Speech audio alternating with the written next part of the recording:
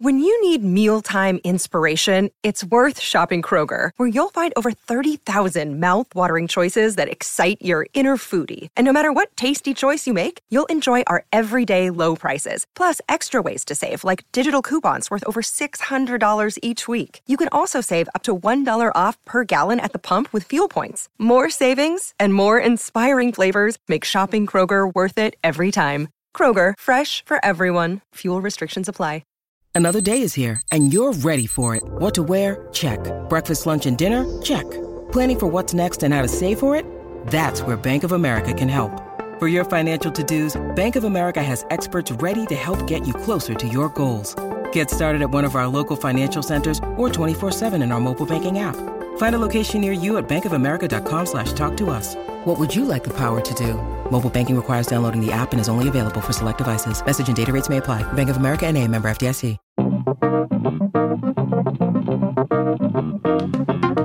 Today on Barca Talk, Luis Suarez put away 2 goals to bring FC Barcelona back from the brink against Inter Milan in the UEFA Champions League last Wednesday. We'll break down the stats and the key points of the match. Barcelona B are getting some wins in the Segunda B division, and Barca shot up to second place in La Liga after a 4-goal win in the Camp Nou.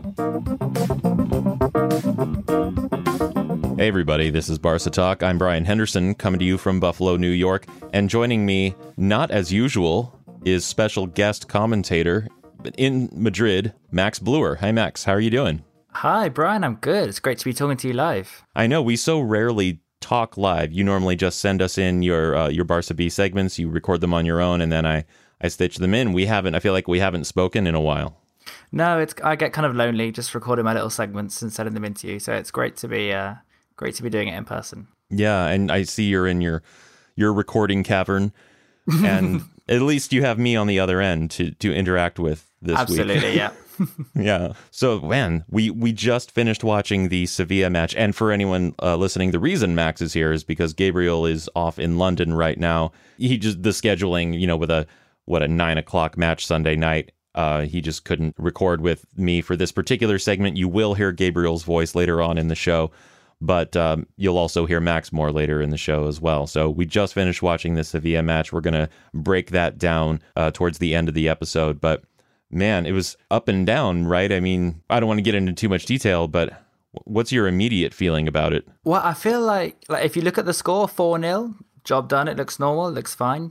But man, Sevilla really pushed Barca today. I think the 4-0 flatters Barca, definitely. I think before the goals arrived, the first 25 minutes, Sevilla were on top totally. Lopetegui was giving a bath, as they say in Spanish, to Valverde. He was just out-tacticking him completely. His plan was working much better. And yeah, it seems like Sevilla is a good place for Lopetegui. Yeah, it's certainly working better for him there than it did in his last 2 jobs.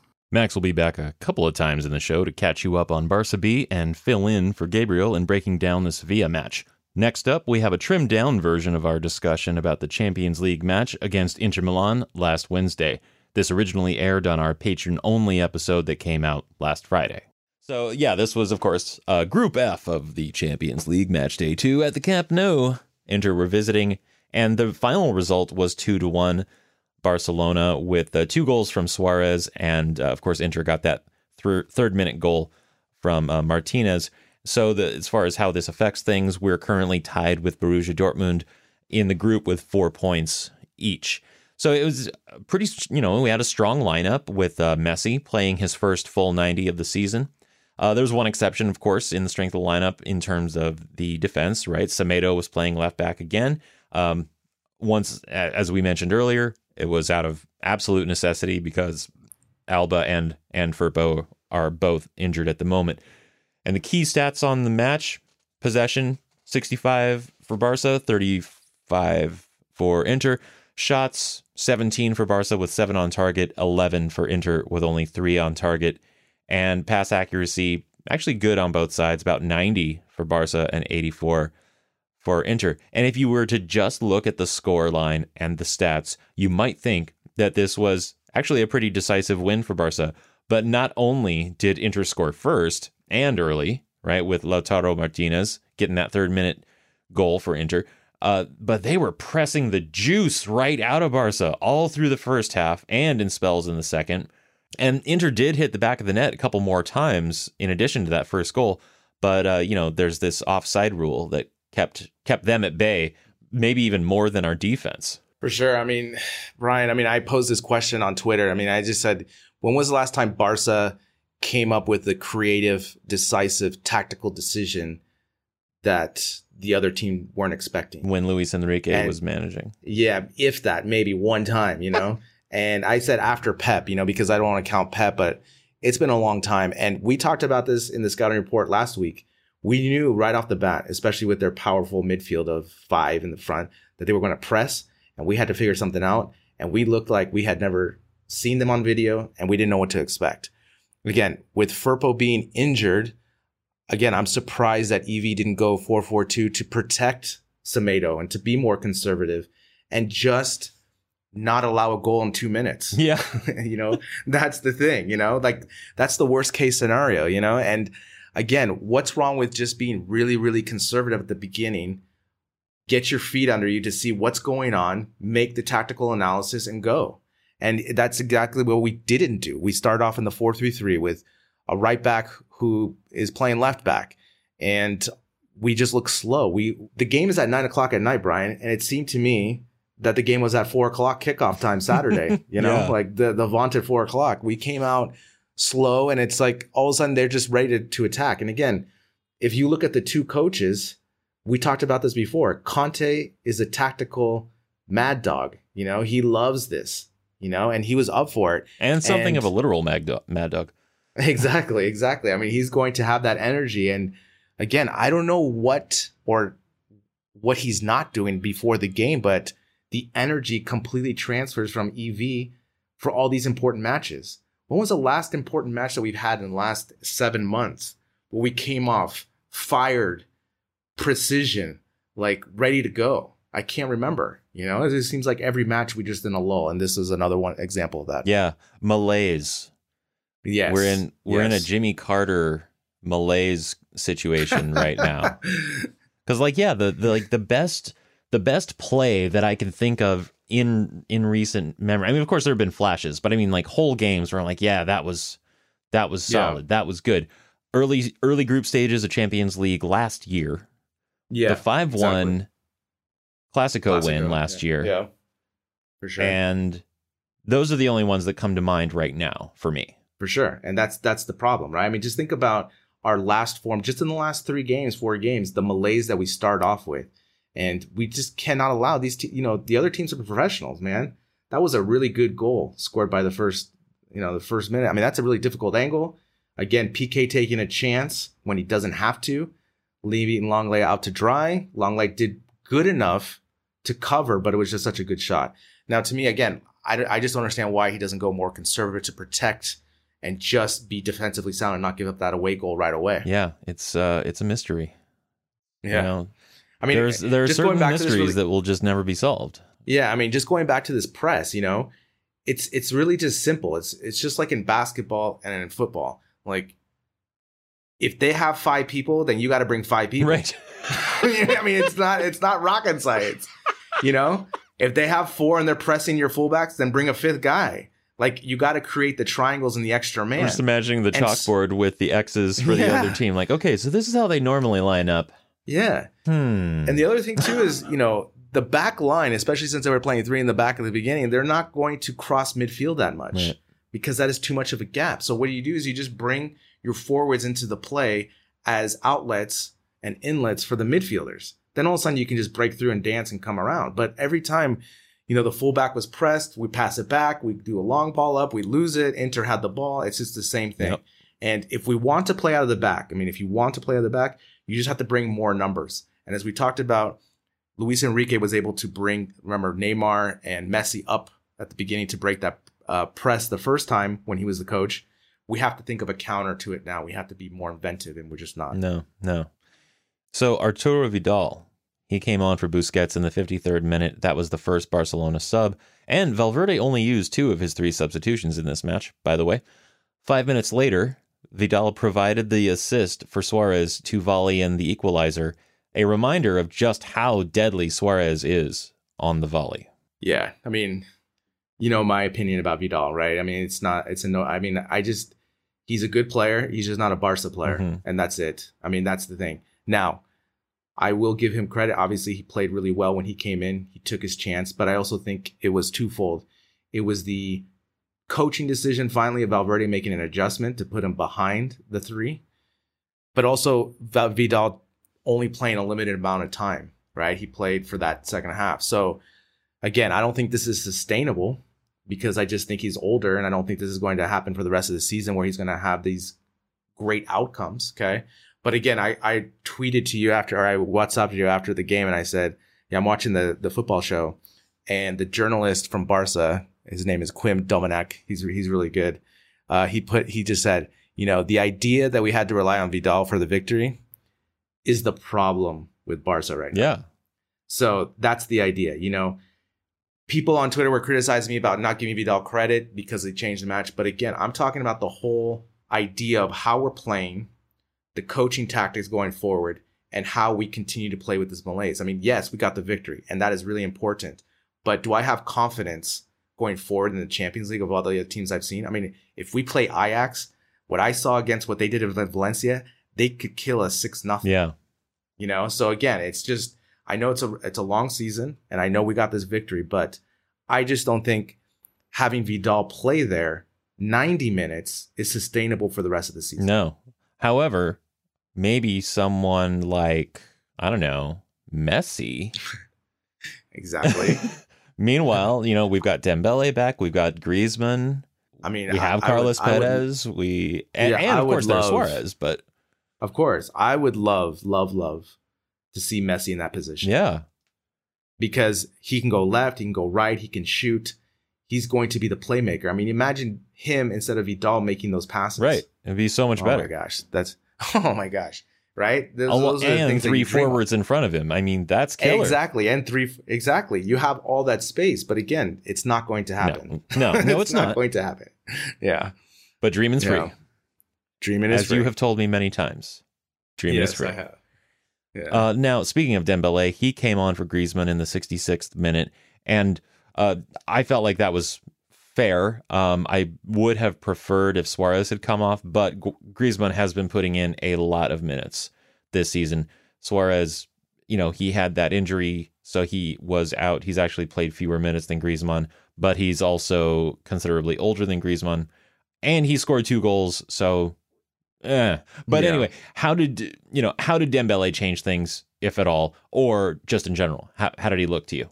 You know, I love him. I love the speed that he presents. Now, again, it still baffles me. I mean, I don't know if it's the rustiness, but his passing is still not good. You know, he lost the ball a bunch of times when it didn't need to, you know. But watching what I saw him on the left side, I just prefer him on the right side. I think he can open it up more on the right side. I think he's more dangerous. And especially if we have, let's say, Griezmann on the left, that's just going to create a lot of space. But, you know, again, I just didn't like the sub of Griezmann because I think Griezmann gives us so much more than Suarez does. And I know Suarez scored these 2 great goals. I'm not countering that, but I think he could still do that in the last 20 minutes of the match. Right. Yeah, and I do notice that Dembele, he's more likely to take a defender to the line when he's on the right, as well as cut in. Whereas when he's on the left, he almost always cuts in right around the top of the box. Correct. You know, kind of Neymar style, Coutinho style. He generally won't take anyone to the line when he's out on the left. So and once you realize that if you're the defender, it just makes it that much easier. That said, though, he had some really good cut-ins from the left towards the box. For sure. I mean, he had shots off, right? That, like, I think his first shot was pretty close to goal. But again, like you said, when he's on the right side, he's just more unpredictable. And on the left side, he's just more predictable going on the inside. So again, I would rather see him on the right side. I just think he's just more naturally better there, right? Like, he can just open it up and he can beat anyone with the ball to that sideline. So, I mean, so far, I mean, we're in Madrid right now, 8:30 p.m. There's been no news of any further injury, so that's a good sign. So fingers crossed. Because again, that's really the only thing. And again, I don't know what's going on with this medical staff, but with all the muscle injuries that we're having, it's very alarming. And I don't know if they need to make a change or they just need to run run more sprints at the end of practice like I used to do in football. Yeah, I don't know. Well, you mentioned how Dembele still is giving the ball away a lot. I just want to detail what for me was the most exciting 60 seconds of the match. It was between when the clock read 83 and 84. Barca gave up the ball when Dembele made a pass that was intercepted at the top of Inter's box. It was a good step from the Inter player, but still also kind of like maybe not the best pass for Dembele to try. Inter countered, shot once, which was deflected by Longley. They got it back, shot again, or it might have been an attempt at a cross, but Ter Stegen grabbed it out of the air. Then Ter Stegen rolls it out for Vidal. Vidal to Messi. Messi fakes left and goes right, leaving Kwadwo Asamoah going the wrong way. Then he brings Marcelo Brozovic right and goes past him on the left, cutting inside, squares it for Suarez, who touches it into space ahead of him and puts it in the net. 2-1 Barca. So that was 2 goals for Suarez. And I put this question on the document, and I want to be clear, this is not my question, really. This is, do you think that in Valverde's mind, this is the case for playing Suarez as much as humanly possible? Big hell yes. A big hell yes. I mean, again, yes. So I'm really conflicted about this because, yes, he scored 2 golazos, right? 2 amazing goals. Like the first one, the volley, was just awesome. That's just a pure Suarez goal. And the second one, I think was much better just because the whole buildup of play was really nice, but also the first touch, right? But how many times do we see that first touch that he tried to do there go flying off, right? Yeah. And I know it worked in that one moment and it was a great goal. Don't get me wrong. But my whole thing is, I just want to see Griezmann up there instead of Suarez playing 70 minutes a game, and then just bring Suarez. You get the best of both worlds, because for the 2 goals, if you take those 2 goals, what was his performance last night? Right, if you take was those it really 2 goals that away. great? Yeah, you take those 2 goals away. I mean, I'm just talking an overall team play. He really didn't add much, right? Like he continues to lose the ball. He doesn't run as much, right? And I have here in my notes here, I mean, yes, he scored the finishing goal, right? But again, Griezmann is a better passer. He's better on defense. He's better at running right now because he's just younger. He's also he's better at posting because he goes to the ball. Like, how many times did Suarez lose the ball because he didn't anticipate and go for it? That's one of my main problems with him. And I just think to get the best out of both players, especially not to wallow Griezmann on the left wing, which again, he's doing again like he did with Coutinho. And everyone is saying, oh, where are the goals? Griezmann is playing this.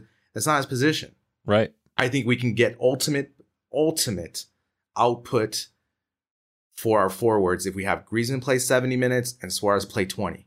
Because not only do you preserve Suarez for the rest of the season, but you're getting the great things that Griezmann does with his work rate and the defense. Then you can really press and not tax Suarez, because Suarez does not back press, man. He just jogs and walks and call for fouls. It drives me crazy, you know? And so, unfortunately, it's kind of one of those things where, yes, he scores, so that gives Valverde evidence now that he's going to play him more and continue to play him more. But as we've seen in the last 2 seasons, Suarez tends to peak in November. You know, if we look at the last 2 Clásicos, he's played really well, but then he just kind of tapers off at the rest of the season.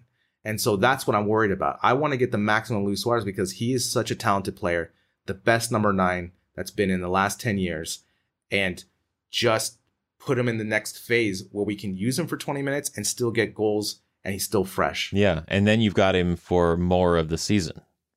Exactly. Maybe even to the end. Maybe even to the Champions League final. Exactly, and maybe he scores a road game. Yeah.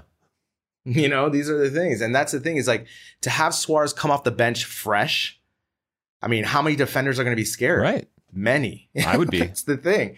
Exactly. For the last 15, 20 minutes in a match, after Griezmann has just put in the work rate, like, that is the worst thing when you're a defender. You have a person in front of you that's working as hard as they are, as Griezmann does, and all of a sudden they bring in Suarez. You're just like, oh, man, what? There's like no drop in quality, you know? No drop in quality. Right. And so that's where I think could really benefit Barca, you know? And then all of a sudden, if you have Messi on the right-hand side and Ansu Fati on the left, and all of a sudden there's a lot of things going on, then the link-up play is going to be better just because Griezmann does more things that Suarez used to do. Right. just doesn't do it anymore. Right. That's it. Yeah. Now, after the game, to listen to the extended segment and hear it sooner after the game, become a patron of the show for $5 a month at Patreon. You can download the Patreon app, find us on there, and start supporting the show to get a better listening experience. And I'm going to extend this little business break another minute because we got this review last week on Apple Podcasts in the US from Teacherakis, and we want to say thanks to them for the review. It was a 5-star review, so thank you very much. And here's what they said. Winning podcast. These two are very knowledgeable. They keep it fresh each week, and I always learn something new when I listen. They have a great balance of critique and respect for Valverde and Barca players. Thank you, Teacherakis, for the review. And if you're listening to us on Apple Podcasts, please leave us a rating or a review as well.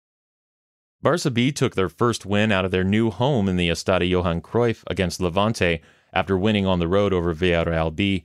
Max Bluer is now back in his regular segment on Barça B. 2 wins for Barça B since we last spoke leave them 6th in the table, just 2 points behind leaders FC Andorra, who are owned by someone you've probably heard of, Gerard Piqué. I'm certainly looking forward to their visit to the Estadio Johan Cruyff later this season. The 1-0 victory away at Villarreal B 2 weeks ago was a bit of a surprise, as it came against the only team in the division that had a 100% record at the time, and it was Barça B's first win since the opening day of the season. The Yellow Submarine dominated the first half, and Garcia Pimienta was indebted to his goalkeeper, Iñaki Peña, for keeping the score level at 0-0 at half-time. Surprisingly, Riqui Puig didn't start the game and wasn't introduced until the hour mark. Perhaps Pimi thought that away at the division's leader, he would need the more defensive stylings of Fran Sarcenadas to keep things tight, before unleashing Riqui against a tired defence in the closing stages. If that was the plan, then it worked perfectly. Riqui came on in the 62nd minute for Sarcenadas, and in the 77th won a free kick that Monchu curled home to give Barça B a hard-fought 1-0 win. And the boys managed another clean sheet the following weekend against Atletico Levante. But although they kept the opposition at bay, neither did they create much in what was a frankly boring opening hour. Riqui wasn't his usual self, barely having any influence, and it took until the 69th minute for Abel Ruiz to open the scoring after an excellent cross from right-back Dani Morer. That goal will do Abel's confidence a world of good. But the highlight of the game, nay of the season so far, was the absolute stone-cold, out-of-this-world, Messi-esque golazo scored by Alex Collado. The young winger, who started the game on the bench due to a slight muscle problem, picked up the ball on the right, level with the edge of the box, stood up his marker before nutmegging him, performed a couple of football Salah-style dragovers, nutmegged the same defender again with a little toe poke that also took it past another opponent, before backheeling it past the keeper and in. My description can't do it justice though. If you haven't seen it yet, drop what you're doing after this podcast and go find it online. Amazingly, that wasn't even the only golazo Collado has scored this season, although it was certainly the best.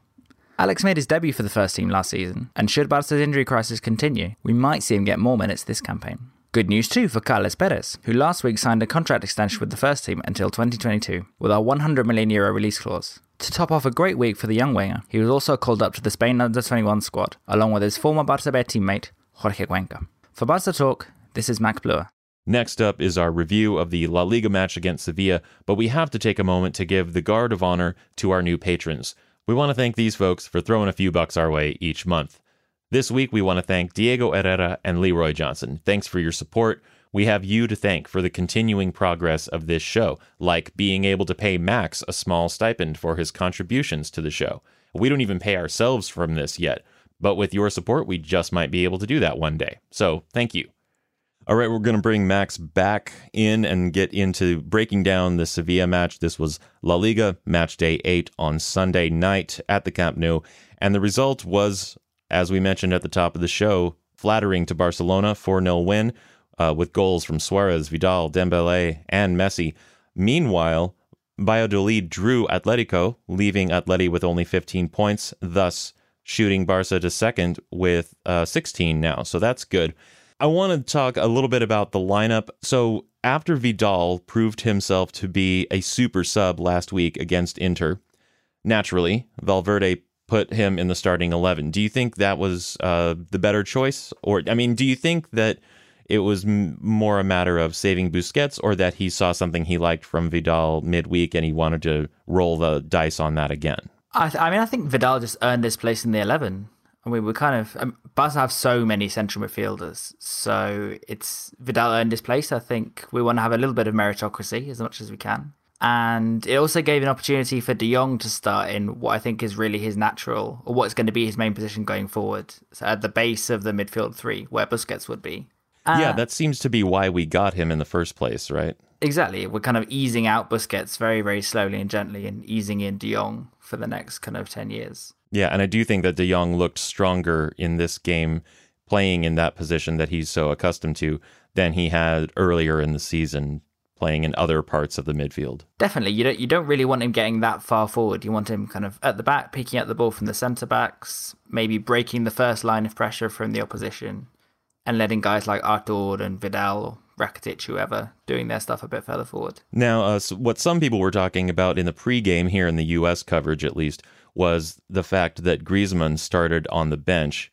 And my take on that, though, I feel like they were kind of trying to turn it into some kind of drama. And then, of course, there was this, I wouldn't call it news, but there was this thing that was being spoken of during the week about, do Griezmann and Messi get along? Are they friends? Are they okay? And all of that.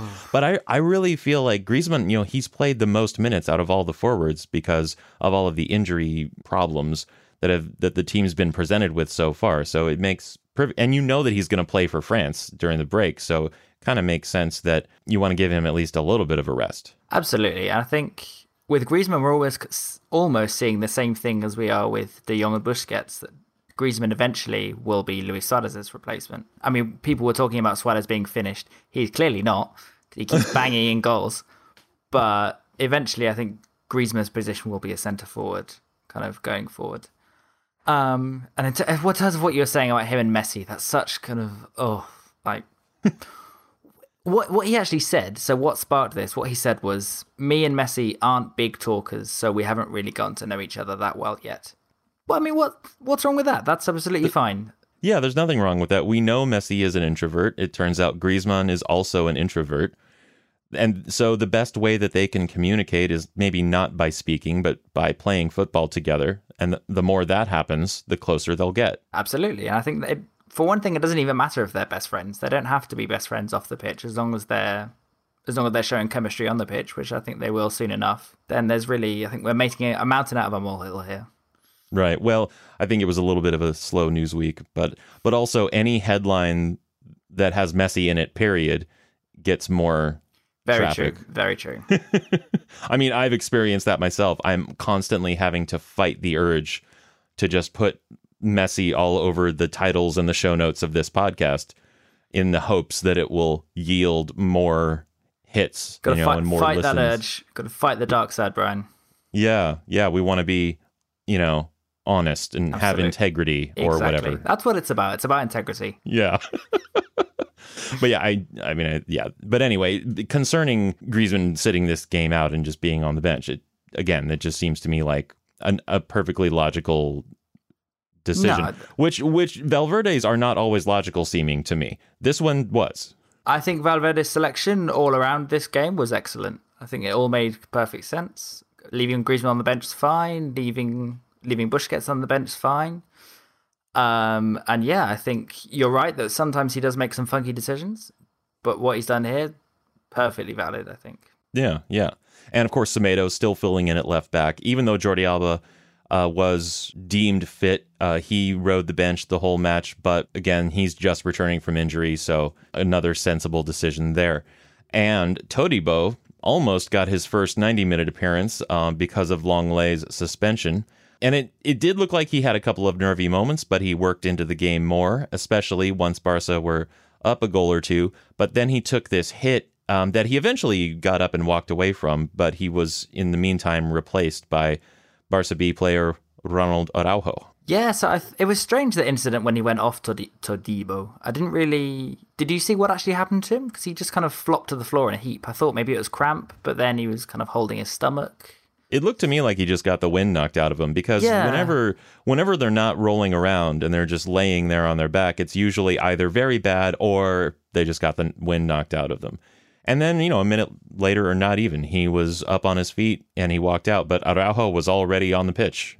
Yeah, no, I think Araujo, they were just dying to get him on, it seemed. And I guess great, so, yeah. Fantastic. More Barca B players, the better. Get them all in there. Yeah, but as far as Todibo's performance when he was playing, like I said, I felt like he started off a little bit nervy, but he worked his way in, eventually, put a good mark on his position. Yeah, I think that's totally right. I mean, you're right. And who wouldn't be nervy making their debut, age 20 at the Camp Nou? Especially, and he waited a long time to make his first appearance because he's been at the club for ages. So it's a big moment for him. And he was a bit nervy. He gave away a few passes, but nothing terrible that he did. Right. Dembele gave away many more, as is his wont. Right. Yeah, but just to break down some key stats of this match, the possession was almost even. Barca had 55 plus almost 56% to Sevilla's 44. But the shooting was quite disparate in terms of on-target shooting. Barca had 15 shots with 8 on target. Meanwhile, Sevilla took 16, but only 4 were on target. And they both had, mid to high 90% pass accuracy. Well, I think the most interesting one that you picked out there is the shooting. Right. Sevilla, 0-0 Sevilla had some good opportunities. And I think in the battle of the De Jongs, we got the good De Jong. Frankie was the good De Jong. Yes, for sure. Luke was the very bad De Jong. He was a terrible De Jong. I felt really bad for him at the end when Luke De Jong, you mean? Luke De Jong, yeah, sorry. So in the 12th minute, he had a good shot, to be fair to him. He had a good shot saved, very well saved by Ter Stegen. But then a few minutes later, he missed not quite an open goal, but it was a very, very good opportunity from a corner with a left-footed kind of volley that went wide.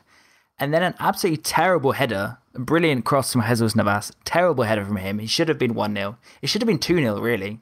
He should have put away at least 2 of those chances. And Barca would have been, on the ropes. I think we looked fragile at that point. Our confidence would have been hit badly.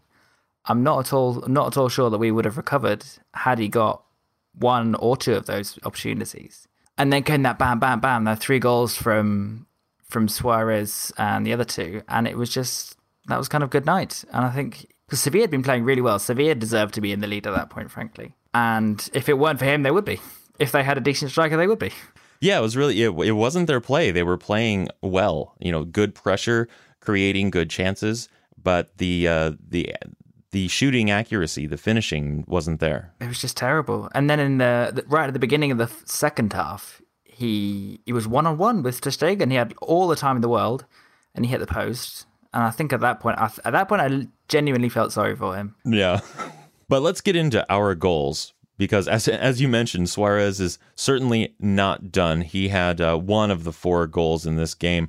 And the first one in the 27th minute when Dembele puts in the cross and Suarez with yet another acrobatic volley punches it past Tomas Vaslik. Barca 1, Seville 0. The man is just an acrobatic volleying machine. Like he is just, all of his goals basically are volleys and they're fantastic. All of our goals are absolutely incredible tonight. They were really, really good. Suarez. It was a very highlight reel kind of game. That's exactly what it was. Exactly what I think. We'll only have 4 highlights to be honest as well because Barca didn't do much else. But the 4 goals are beautiful. Suarez is. I think it was Semedo rather than Dembele who put in that cross, but whoever. It's back to goal. It was, as you said, acrobatic right in the corner as well. Gave the goalkeeper absolutely no chance. Yeah, and that is Suarez's specialty. Not necessarily the bicycle style, but volleys in general. Totally. He's such a volley specialist, and you can see that's what still makes him so lethal is his shooting. It's not necessarily the rest of his game. And, I don't know if you listen to the rest of the show on a regular basis, but, Gabriel in particular, has pointed out just how, well, we're starting to call him lumpy.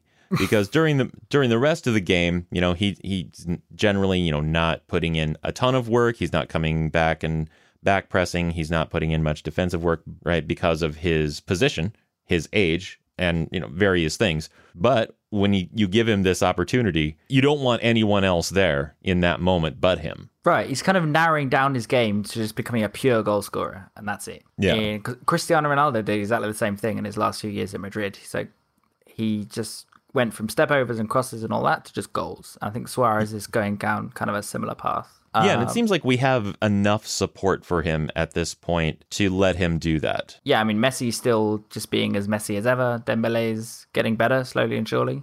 Griezmann, of course. So yeah, I think with the squad that Barca have, we can afford to let him become just a pure finisher.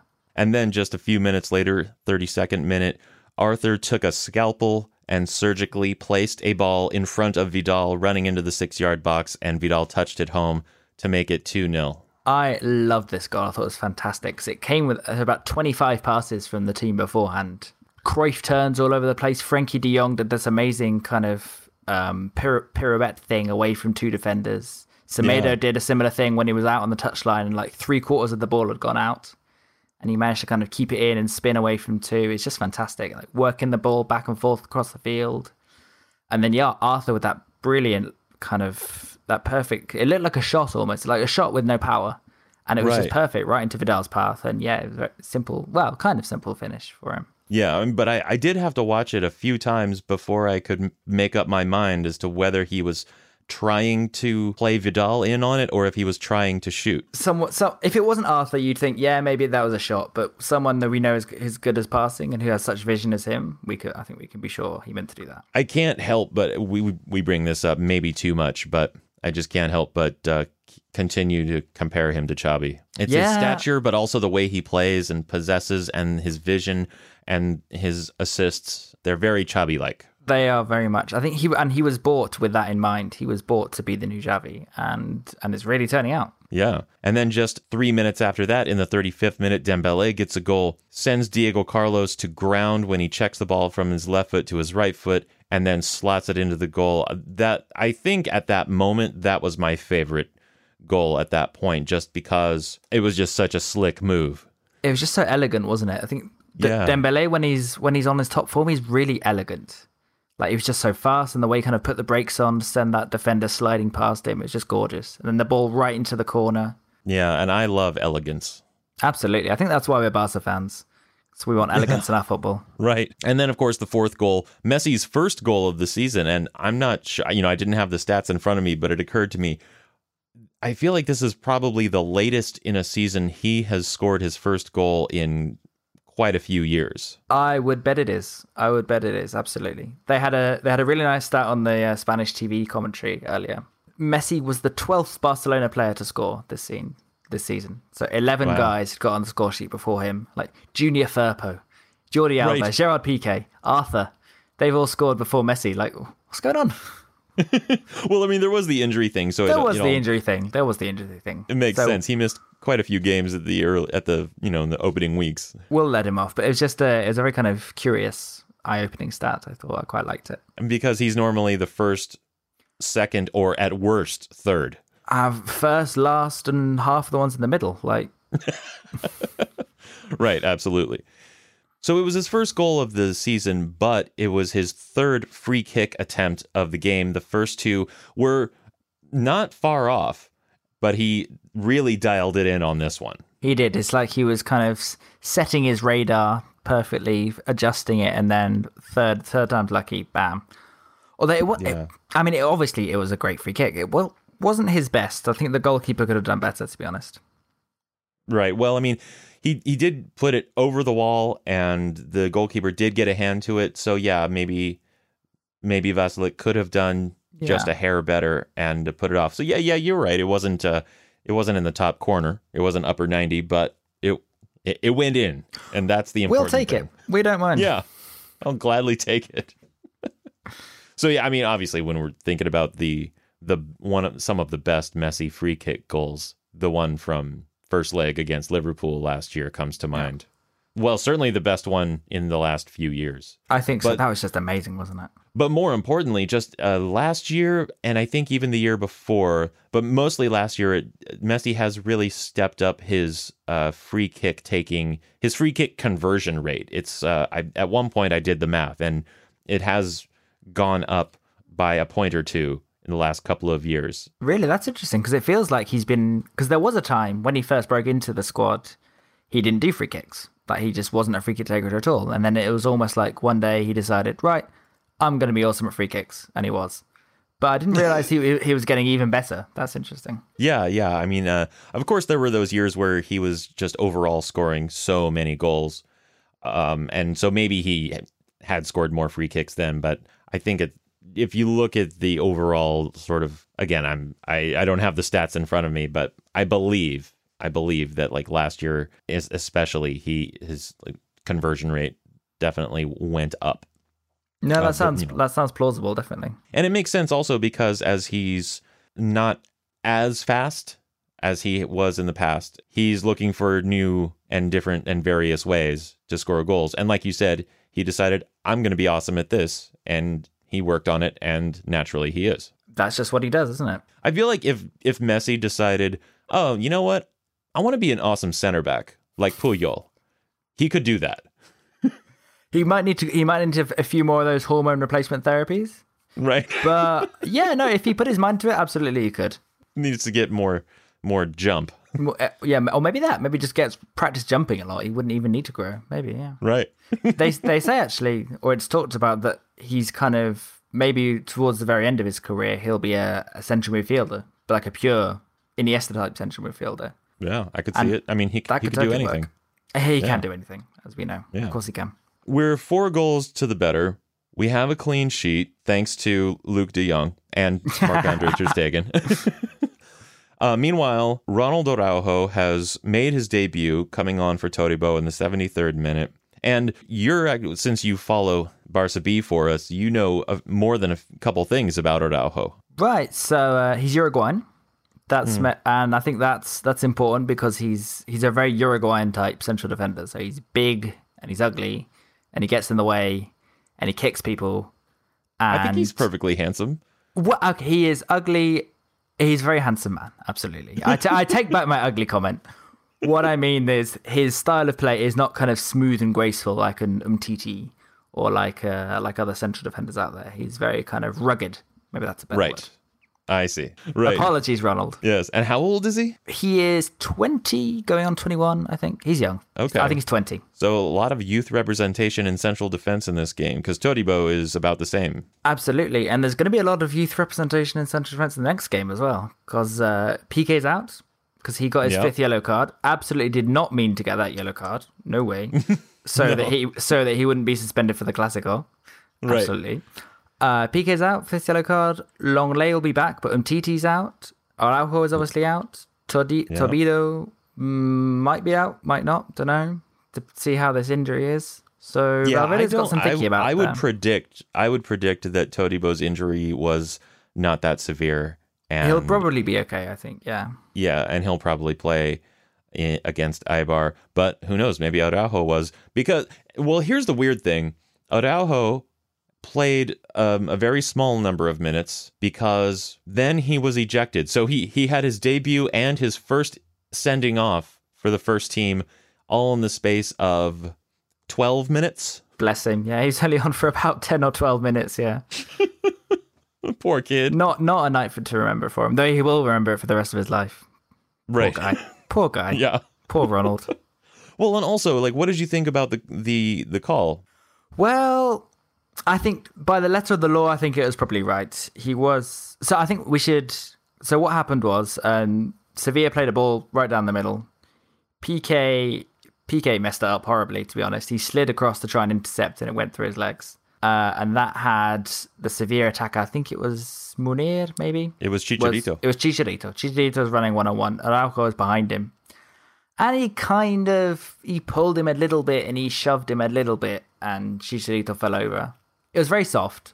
But equally it wasn't an outrageous decision, I don't think. Yeah, it was Mateo Laos's decision, and he made his decision. He could have gone either way, but he chose to go the way he did. He did, yeah. I think Mateo Laos being Mateo Laos, he went for the decision that gets more headlines. Mm-hmm. And 2 red cards in a minute is what gets him more headlines. Is that the general consensus about Laos in Spain? It seems to be, yeah, that he is very kind of aware of his public profile and wants it to be as high as possible at all times. And in the resulting, protestations, Sergio Busquets gets a yellow, which I believe was also his 5th. Yeah. Surprise, surprise there. And Dembélé also gets sent off as well. Yeah. That seemed quite needless. That was weird, wasn't it? Yeah. So they replayed the incident, or they replayed the showing of the card, and it was a straight red. So Dembele must have said something pretty bad to Matteo Lahoz. Yeah. It'll be interesting when we see the referees' reports after the game. Because they put in the actual words that the people say, that players say. Oh, okay. So it'll be interesting to see what he said. Must have been something. Maybe it was quite just naughty. a translation, lost in translation kind of situation where Dembele didn't, maybe he said something in Spanish that he didn't think was that bad because he's French. Yeah, maybe. Maybe he was saying something really nice in French and it just happened to sounded like an insult in Spanish. Who knows? Somehow I can't see Dembele's Spanish being very good. Maybe that's harsh of me, but no. Well, who knows? I mean, he definitely has enough French support on the squad that he could maybe get away with not studying his Spanish too much. Then again, he's been injured for so much. He's had plenty of time to do his homework. That's true. Sitting there at home while everyone else is playing, he really should be in his Spanish lessons. Yeah, but instead, he should at least be playing Spanish Fortnite. Absolutely, yeah. Bare minimum, right? Absolutely. Was there anything else that you wanted to touch on about this match? So Rakitic came on for the first time in a while. Came on in the 75th minute or something, and he got a big ovation from the Camp Nou, which I thought was interesting. The Camp Nou likes him. The Camp Nou likes him, which is good. I like him. I don't know. Twitter doesn't like him. Barca Twitter hates him. Twitter doesn't like anybody. No, Twitter's not a nice place, and I think Barca It's a hateful place. It is. But I think even Rakitic has had a bad break because the media gets on his back a little bit as well. And so it was nice for him to come out, feel some love, and he played really well. Like back heels all over the place and left-footed chips from 20 yards out and all sorts. So I feel like he can still be an important player this season. No, absolutely. Do you think that, because one thing that we've been talking about so far this year is how little he's played compared with how much he played last year. He played, I believe, more minutes than, he was in the top. He was one of the top minute getters last season, and now with De Jong and with more time being given to Arthur, Rakitic is now being sort of left out. What do you think? Is that the way to go? Is this? I mean, it does make sense. They wanted to get rid of him in the summer, so it would be weird to go from desperately trying to sell him to playing him every game. And with De Jong coming in, De Jong has just really taken his spot. So in a sense, I said before, Barca have so many central midfielders. Ricky Puig, nowhere near the team. Carles Aleñá, nowhere near the team. And this is just because of the abundance of central midfielders that Barca have. And yet there are so many opportunities for all of these midfielders if Valverde would only make them. That's true. Barca play enough games that if you wanted to play Aleñá, put him in the damn squad, then he could. Maybe he'll play against Eibar. I mean, Maybe we'll someone's play got Aleñá to. as Everyone's a center suspended. back against Eibar. I mean, someone's going to have to play there. Why not, Carlos? Right. we're down. We're desperate at this point. Yeah. Yeah. So, I mean, just like this match, we ended 9 against 11. We can't start that way in the next match. So, no, hopefully not. No. And what other little details did you want to pick out? Now, I think we should give Semedo some love. Okay. So, Semedo, I was skeptical about Semedo at left back because his left foot is kind of non-existent. But he was really good. He set up the first goal. He defended well. Ocampos, Sevilla's right winger, is really good, as is Jesus Navas on that side. And I think, but Sevilla expected Barca to be weak on the left-hand side because they didn't expect much defending from Dembele. Semedo out of position. And so certainly in the first half, a lot of passes were being played out to Navas and to Ocampos on the right-hand side. And Semedo dealt with it really, really well. So I think Semedo he seems to be getting much better at the left-back position. Right, which is an interesting and welcome development. Especially with Junior. Junior's kind of easing himself in at the moment, so we're not sure. He can't 100% be trusted quite yet. Right. So it's good to have another option out there. Yes, well, I mean, he is still injured, I believe. Yes, that's right. Which necessitated Semedo. But since Semedo's been playing and Firpo hasn't because of the injury, I think he only missed one game at this point. But still, this is that solution. It's not the best solution, of course, but when it makes sense when both of your left backs are injured. It did not make sense to me when only one of Valverde's left backs was injured that he still would move Semedo, sometimes Sergio Roberto in the early days, but now Semedo is sort of his go-to fill in. It's not ideal to have Semedo out there. It's certainly better to have a natural left footer out there.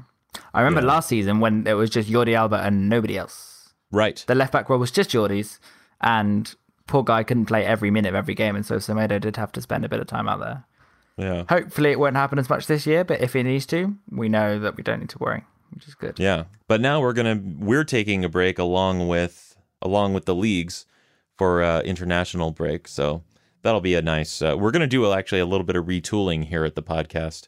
And come up with a little bit of a scheduling shakeup, and we're going to experiment with some changes when we come back. But Max, thank you for sitting in for Gabriel. I think you've comported yourself admirably. It's been a pleasure. Yeah. And maybe we should do this more. We'll see what kind of Absolutely, I'd love to. Yeah. Can you imagine a 3-way podcast? I can.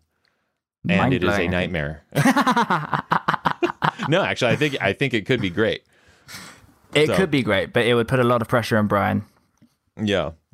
So, you make decisions. All right, thanks, everyone. Thanks to Max Bluer this week. Barca Talk is a production of Sound It Media, written by Gabriel Quiroga and Brian Henderson, editing and post-production by Brian Henderson, social media and promotion by 2.go. Become a patron for a better listening experience and subscribe to the newsletter at barcatalk.net. Until next time, Visca Barca.